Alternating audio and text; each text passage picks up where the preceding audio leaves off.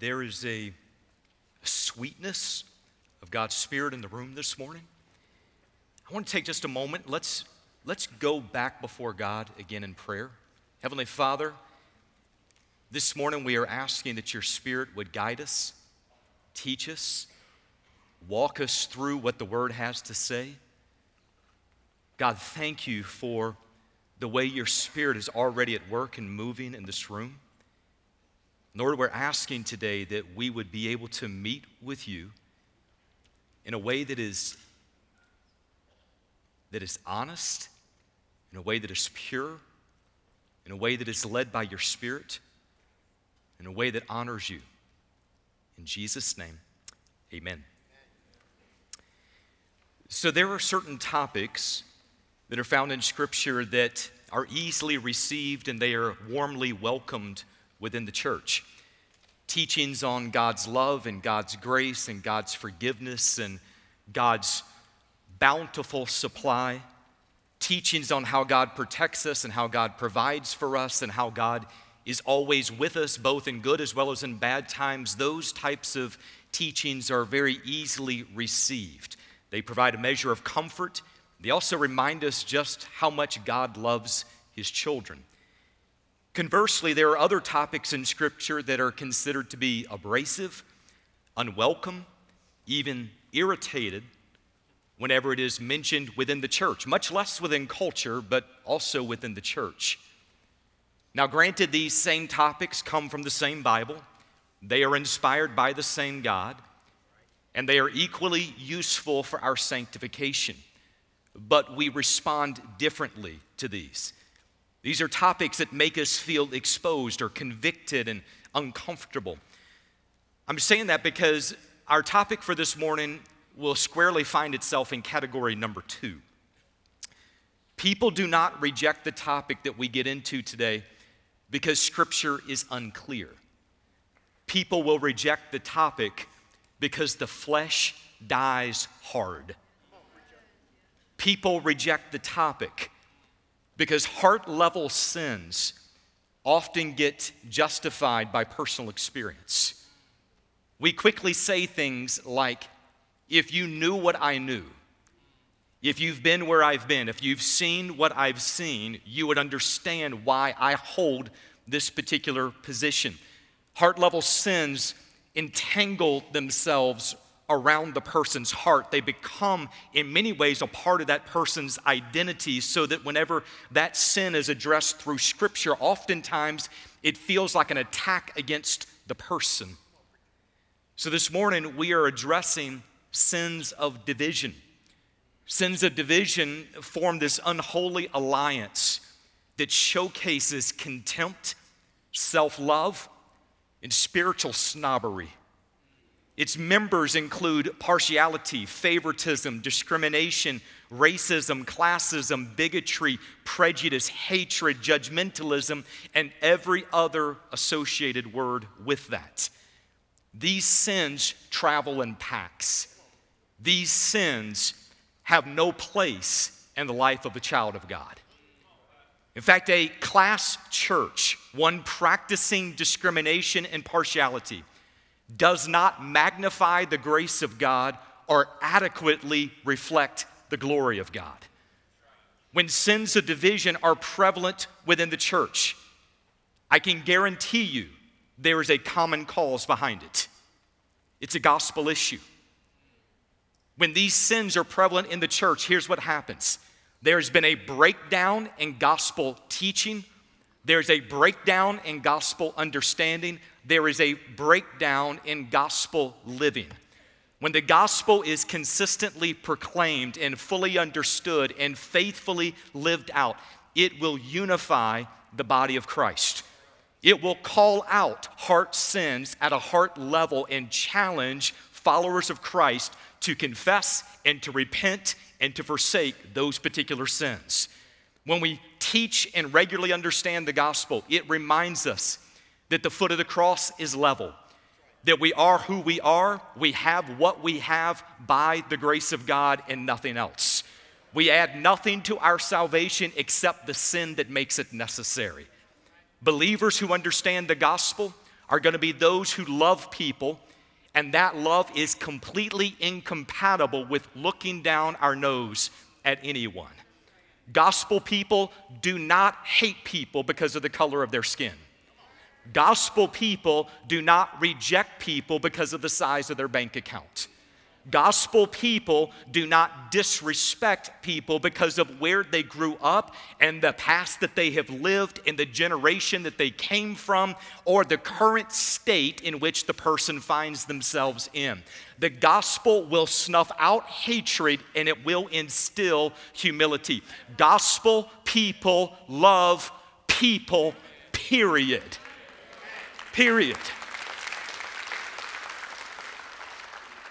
A world fractured by hateful division needs a church flourishing in gospel truth. I need you to hear my heart before we go any further in this message today. My desire is not to make people angry. The word many times will make people angry. My desire is that we walk out of this service looking a little bit more like Jesus than what we did when we came in. My desire is that we are undivided between what we profess and what we actually live. We live in a city that has been hurt by division, racially, politically, economically, and listen, even spiritually. Our city needs the church to get this right. Our families need the church to get this right. Even our churches need the church, big C, to get this right. So how do we get it right? How do we live undivided lives where we are seeing people the way Jesus sees them? We are loving people the way Jesus loves them. We are serving people the way Jesus served them. How do we do that? What are biblical expectations that are placed upon followers of Christ? All of those answers and others are found right in the Word. I invite you to go with me again this morning, James chapter 2, verses 1 through 9.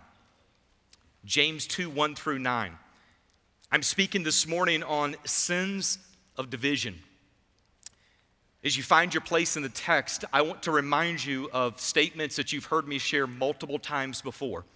You've heard me say the gospel is not just the good news that saves, it is the good news that sanctifies. You will see that in the text again today. You've heard me say we never outgrow the gospel, we grow into the gospel. This text, once again, will help us identify that idea. You've heard me say the gospel is not what we need to be saved alone. The gospel is also what we need to live as a saved person. This is going to put on a clinic on that idea this morning. All of what we're describing here comes back to a gospel understanding. So this morning, I'm going to have a word of prayer. Instead of me reading the text in advance, I'm going to break it down verse by verse as we walk through. So I want to encourage you, keep your Bible open there, and I'm going to call out the reference as I go through. But once again, let's go to the Lord in prayer. Father, we need you to lead us through this. May your Spirit lead us through this. Lord, may there be such a unity that is built around the gospel and upon your desire through your word. That God, we walk away from here not divided, but more united than we've ever been. More focused on the gospel than we've ever been. More loving of people than we've ever been. Lord, we need your Spirit to do that in and through us. In Jesus' name, amen. So chapter 1 ended with marks of undefiled religion. And then chapter 2, it picks up with the importance of undivided fellowship.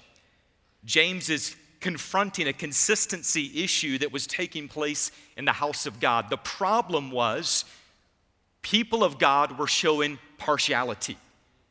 People of God were not representing the views of Scripture. People of God were not living the Word. That's where we ended this last week.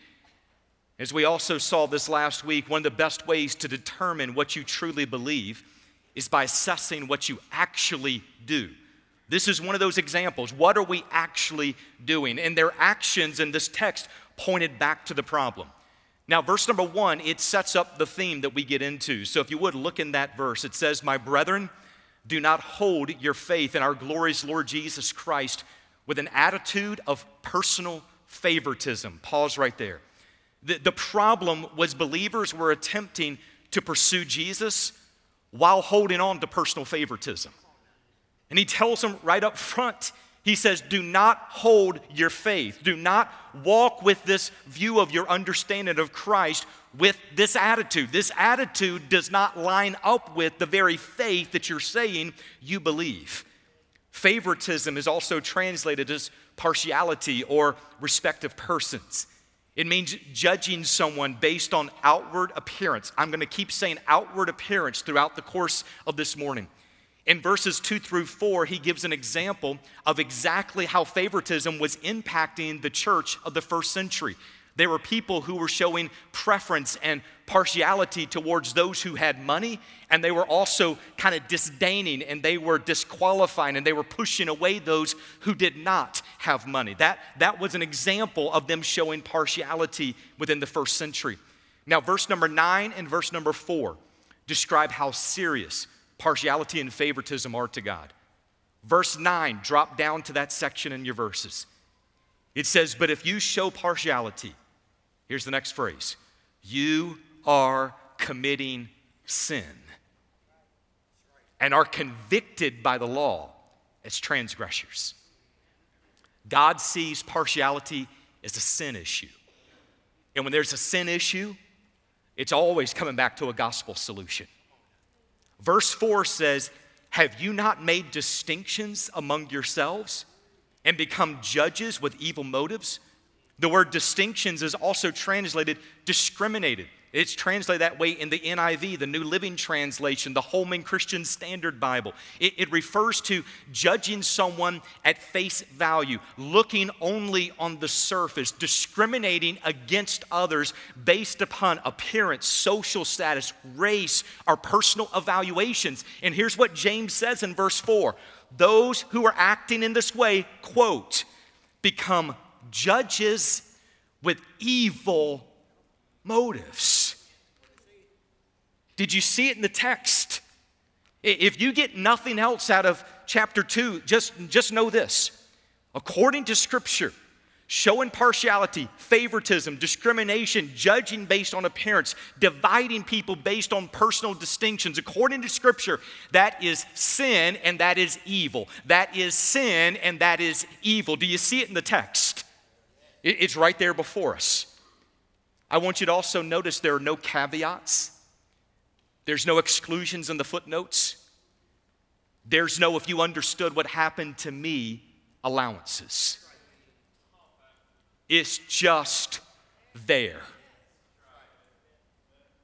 And he doesn't try to sugarcoat it. He doesn't try to make us feel better. He just says, if you're showing partiality, you're committing sin. It's just right there. Here's the thing. If you and I live long enough, we will be hurt, we will be sinned against, we will be disrespected, we will be pushed down, we will experience hardship. It comes with life. But the moment you and I begin to discriminate against people groups, against types of people based on real, or here's, even perceived threats. The moment we do that, we're not understanding the gospel. The gospel addresses those things head on. For a person to proclaim faith in Jesus while holding an attitude of personal favoritism, it is both contradictory as well as incompatible. Living a life of partiality, it conflicts with our salvation and it conflicts with the nature of our Heavenly Father. Scripture emphasizes there is no partiality with God. Romans 2, Leviticus 19, Job 34, Proverbs 24, Proverbs 28, Ephesians 6, Colossians 3, 1 Peter 1, and on and on and on. Okay, so let's go back to the example he gave in verses 2 through 4. He talks about two men coming into the assembly or into the congregation. One man has gold on his hands and nice clothes on his back. From all outward appearances, all outward appearances, he's wealthy and he's important. It also talks about another man coming in as well. It says he's poor, he's dirty. From all outward appearances, it would seem as though he would be unwelcomed, he's unnecessary. And according to the text, it says the church showed partiality. They looked at the wealthy man and they said, come here, there's a good seat for you. And then they look at the poor man and they say, you can go stand over there or you can sit down at my feet. He looks at this, he was like, verse 4, again, have you not made distinctions? Have you not discriminated among yourselves and become judges with evil motives? He says what you're doing is evil. There's a motive behind it. To show how far off the mark that idea is from the heart of God and God's view of people, he says in verse number 5, listen, my beloved brethren, did not God choose the poor of this world to be rich in faith and heirs of the kingdom, which he promised to those who love him? Did God not choose? Oh, listen, God's choosing always points to God's grace. He chose us. He called us. And that calling was a calling based on grace. That is gospel truth. God saves us on the basis of Jesus' work on the cross, not because of who we are and not because of what we have. That is the essence of what's at the gospel. So here's basically what James is saying. If you look at a person on the outside and you try to determine if that person has value, if you look at a person and who they are today as a measure of their potential, if you look at a person and you think it's okay to discriminate based on outward appearance, he says, you're not understanding what God did for you. You don't understand the heart of God. You don't understand the gospel message because God's choice of you and I had nothing to do with merit, nothing to do with money, nothing to do with man's evaluation. It had everything to do with the unmerited favor and the grace of God on our life. He was like, that's what our example is supposed to be. And you say, but you don't know what people did to me. Hold a second. We don't understand what we did to God. He did not sink this truth into my experience, in your experience. He sunk it back into, look at what humanity did in rebellion against our Creator. The doctrine of grace forces all of us to see people on the basis of God's redemptive plan and not according to human merit or social status. When believers contemplate God's grace, it reminds us of all the barriers that He's brought down for us. It reminds us that none were righteous before God. It points back to the vastness of God's kingdom, the diversity of the kingdom, the beauty of the kingdom.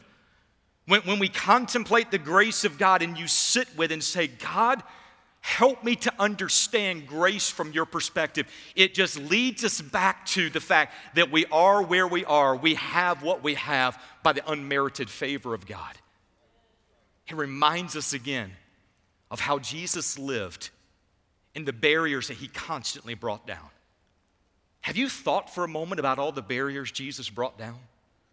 By the way, one commentator brought this idea up. I only saw it in one, but you can go and study it for yourself.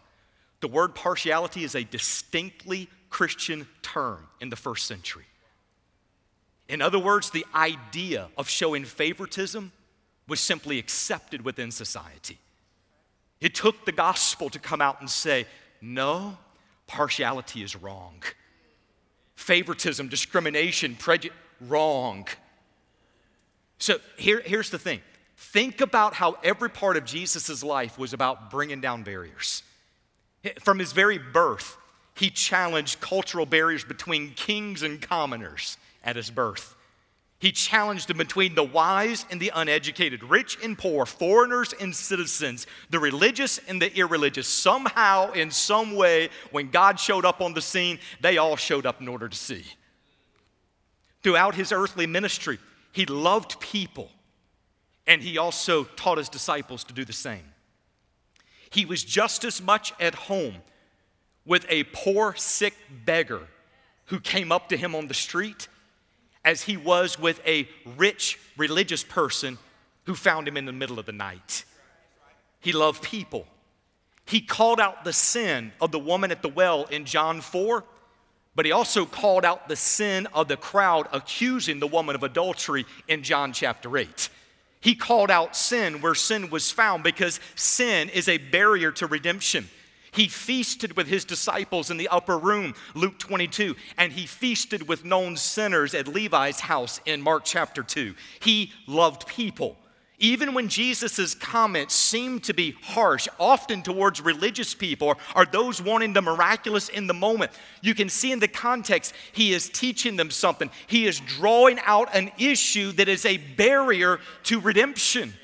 Over and over again, you see he brings down barriers. At his death, the veil of the temple came down, symbolically giving people access to the Father through Christ. At his death, he removed the separation between Jewish and Gentile believers, bringing them together in one family. Ephesians 2:11 through 22. Because the barriers came down, Ephesians 4 now tells us, be diligent to preserve the unity of the Spirit in the bond of peace. Hold on just a moment. If we're creating new divisions and discriminated against others, we are not preserving the unity of the Spirit. And our actions are not leading to peace.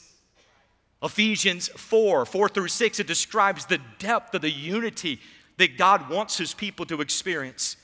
He says there is one body and one Spirit, just as you're called in one hope of your calling, one Lord, one faith, one baptism, one God and Father of all, who is over all and through all and in all. Jesus' life in his ministry, in his message, confronted barriers to redemption. He brought down the walls. Here's the reason that's important.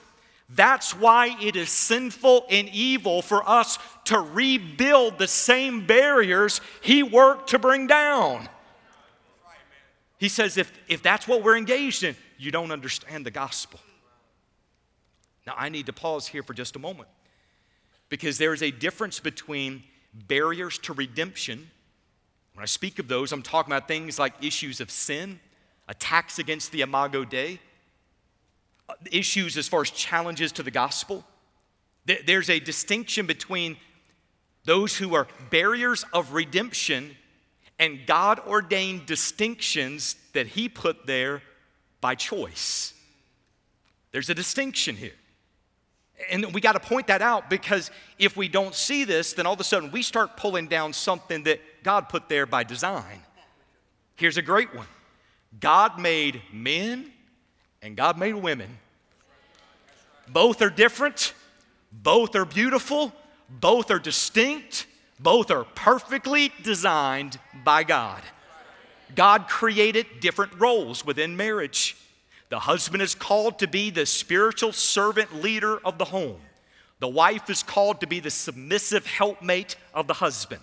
Both roles are distinct. Both roles are different. Both roles are needed.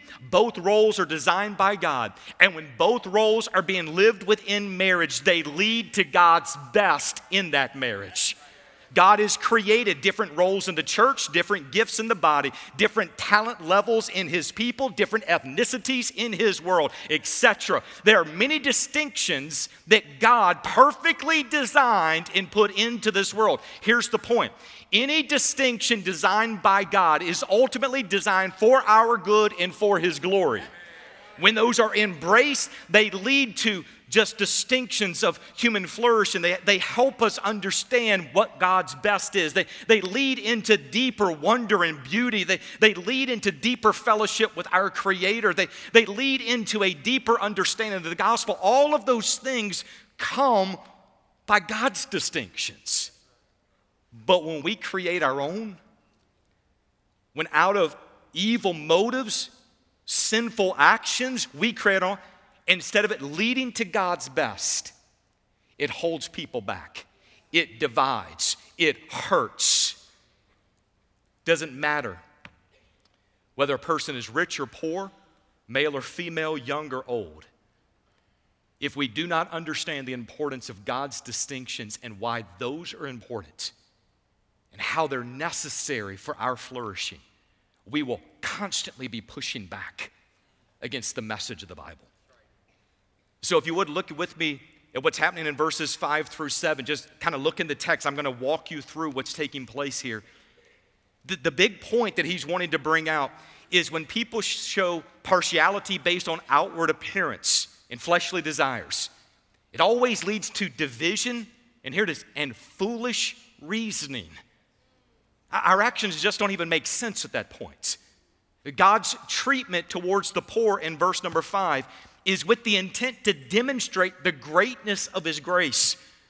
Choosing the poor to be rich in faith is not suggesting that the poor person has more value than a rich person. He's showing how deep and how wide and how beautiful and glorious God's grace really is. God's choice of us reminds us that every single one of us was in spiritual poverty before God. We all came before him as broken sinners in need of grace. The grace of God makes the rich man poor because he cannot depend upon his riches. The grace of God makes the poor man rich because he inherits the riches of the kingdom. The grace of God is what's needed on both sides. Now look at what it says in verses 6 and 7. But you have dishonored the poor man. Is it not the rich who oppress you and personally drag you into court? Do they not blaspheme the fair name by which you have been called? Let's pause there. James is setting up a frightening fact. God chose the poor. In verse 5, and the church dishonored the poor. In verse 6. One verse afterwards, it literally in this moment, showing partiality is not only foolish, we are setting ourselves against our Creator himself. Throughout Scripture, we clearly see God's concern for the poor. Psalm 41:1, Psalm 68:10. It even says over in Proverbs 17:5, he who mocks the poor reproaches his maker. And then it says in Proverbs 21:13, he who shuts his ear to the cry of the poor will also cry himself and not be answered. If we disdain the poor, it shows disdain for God. If our prayers are not being answered, he's saying you need to evaluate how you're treating the poor.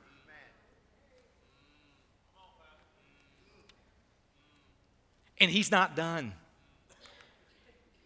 James reminds them of how it is that they have treated the rich among them. Now I want to be careful here because everything that we go through in Scripture, there is an immediate context. What was the original writer saying to the original audience in the original setting for the original purpose with the original genre? If you do not understand the original context, we cannot take that truth and apply it to today. So what we have is he starts with, do not hold your faith with an attitude of partiality. Then he gives an example. The example there is an example they're facing within that church. Now that's not the only area of partiality, and we got to be very clear about that. So in the section, he talks about the fact that this is how the rich have treated you. The word oppress is there. It means to tyrannize, to exercise inordinate power over others. It's very likely that he's referring to the Sadducees based on other writings. They were wealthy, aristocratic, and secularized. They actively persecuted the early church. And basically he's pointing out how foolish and short-sighted and inconsistent it is when he says, you've given preferential treatment to the very people who are going to come back and try to hurt you. He's like, that doesn't even make sense. Now again, this section is misunderstood. I want to be careful here. James is talking about a type of partiality that they were facing. He's not saying that every poor person is chosen for salvation and is rich in the faith. And he's also not saying that every rich person is oppressive and slandering the name of Jesus. We need to remember wealth is not sinful, and at the same time, poverty is not virtuous. Neither one of those is the big point. What he's pointing out is the example of partiality that was happening in the church at that time. And let's be honest, some of the same things happen in the church in this time. But that's not the only thing that's happening within the church. The big issue is partiality, favoritism, discrimination, and what it looks like within our context can be different. Verse number 8, it's the only other verse we've not covered at this point. It says, if, however, you are fulfilling the royal law according to the scripture, you shall love your neighbor as yourself. You are doing well. This word royal, it carries the idea of supreme or sovereign. It indicates absolute and binding authority over others. When a sovereign king were to give an edict, it is completely to be carried out. It is completely binding by all the subjects. Here's the connection that James is making. God is king. God is sovereign. He has an edict. He has a law in relation to how we treat each other. And it's found right there in the text. You shall love your neighbor as yourself. In fact, that one piece right there, that particular law, according to Romans 13:10, it says, love is the fulfillment of the law. When we love our neighbor as ourselves, here's the thing, we're doing well. When we love our neighbor as ourselves, we're walking in accordance with the king's desires. But when we're not loving our neighbor as ourselves, he's saying that's pointing out a problem that needs to be brought back before your king. It is impossible to show partiality and to fulfill the command to love your neighbor as yourself at the same time. So here's your takeaway thoughts for this morning. I give you a truth to remember. These are fast. Sins of division reveal an absence of gospel understanding and an inconsistency in the faith.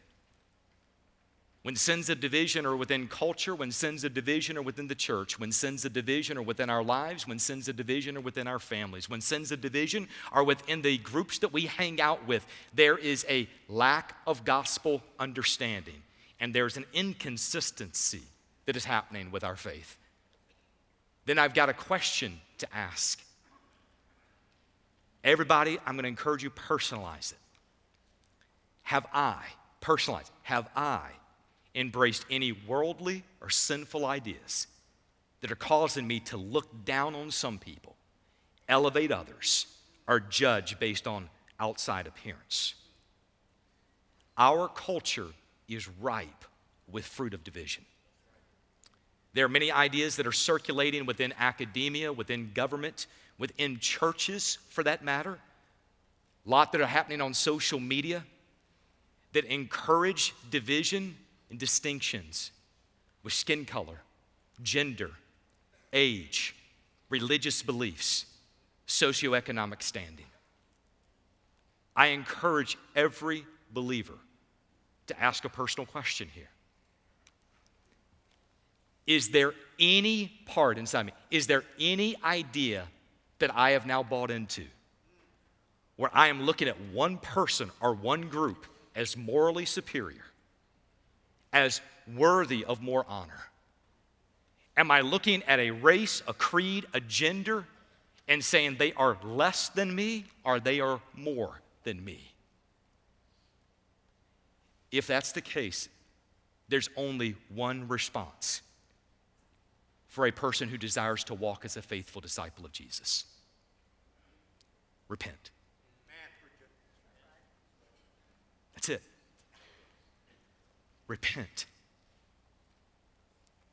Confess it before God.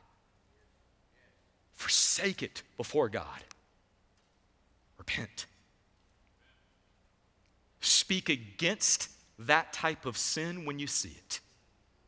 Pray against that type of sin when you see it. Use the testimony, use the life that Christ has given you to be a person of peace and to speak truth into difficult situations.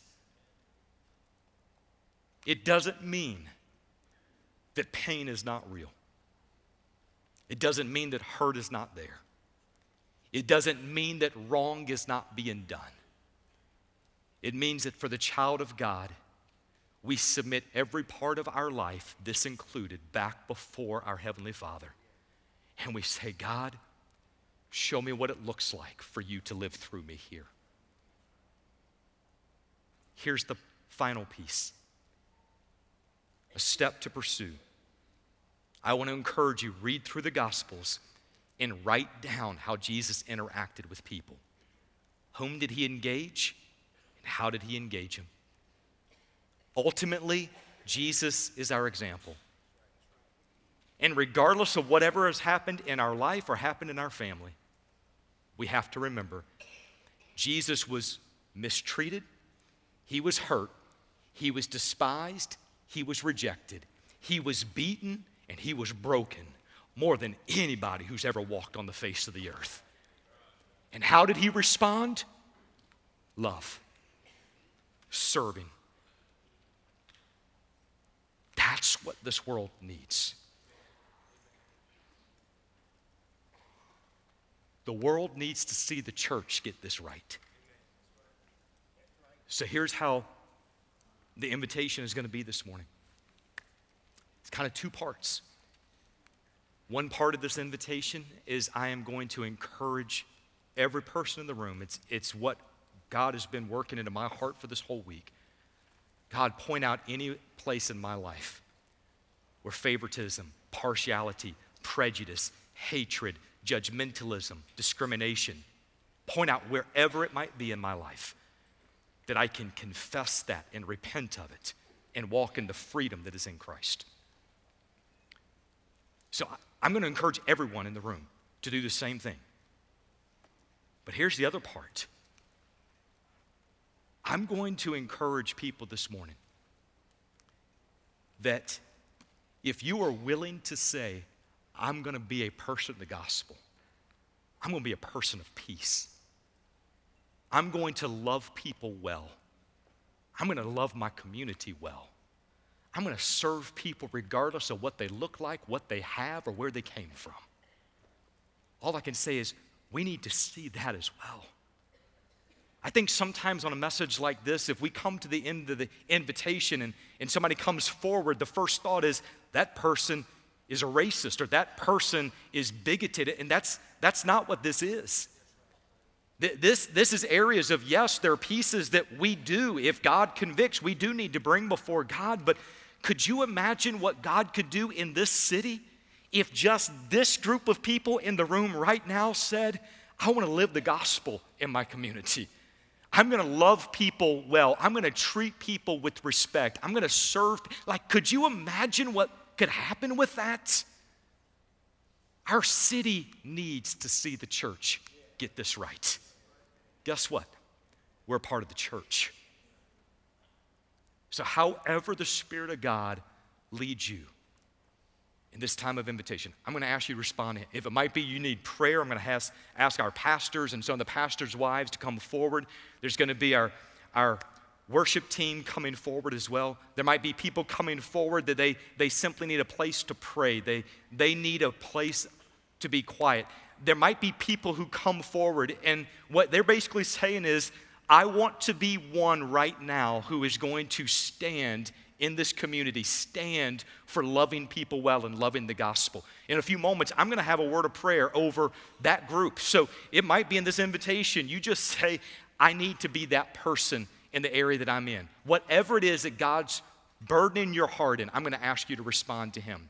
Heavenly Father, in the name of Jesus, we recognize that this is a text that can be divisive, but Lord, you put it there to deal with barriers of redemption, barriers that get in the way of human flourishing. You put it there to help us understand what it looks like to live consistent lives.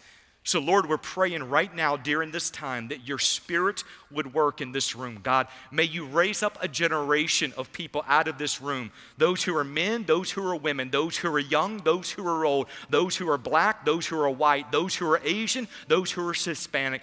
God, raise up a generation right now in this room that says we are going to love people. We're going to be gospel people. We're going to serve people. We're going to help people. We're going to love in a way that Jesus loved. God, I pray that your Spirit would do that in this room at this time. So God, we're asking, would you have your way? And we'll thank you for what you do in Jesus' name. Amen. I'm going to ask you if you would stand. There's going to be people that are going to be at the altar that are going to be praying. And like I said, in just a moment, I'm going to pray over those who are saying, I want to be a witness for Christ when it comes to the gospel.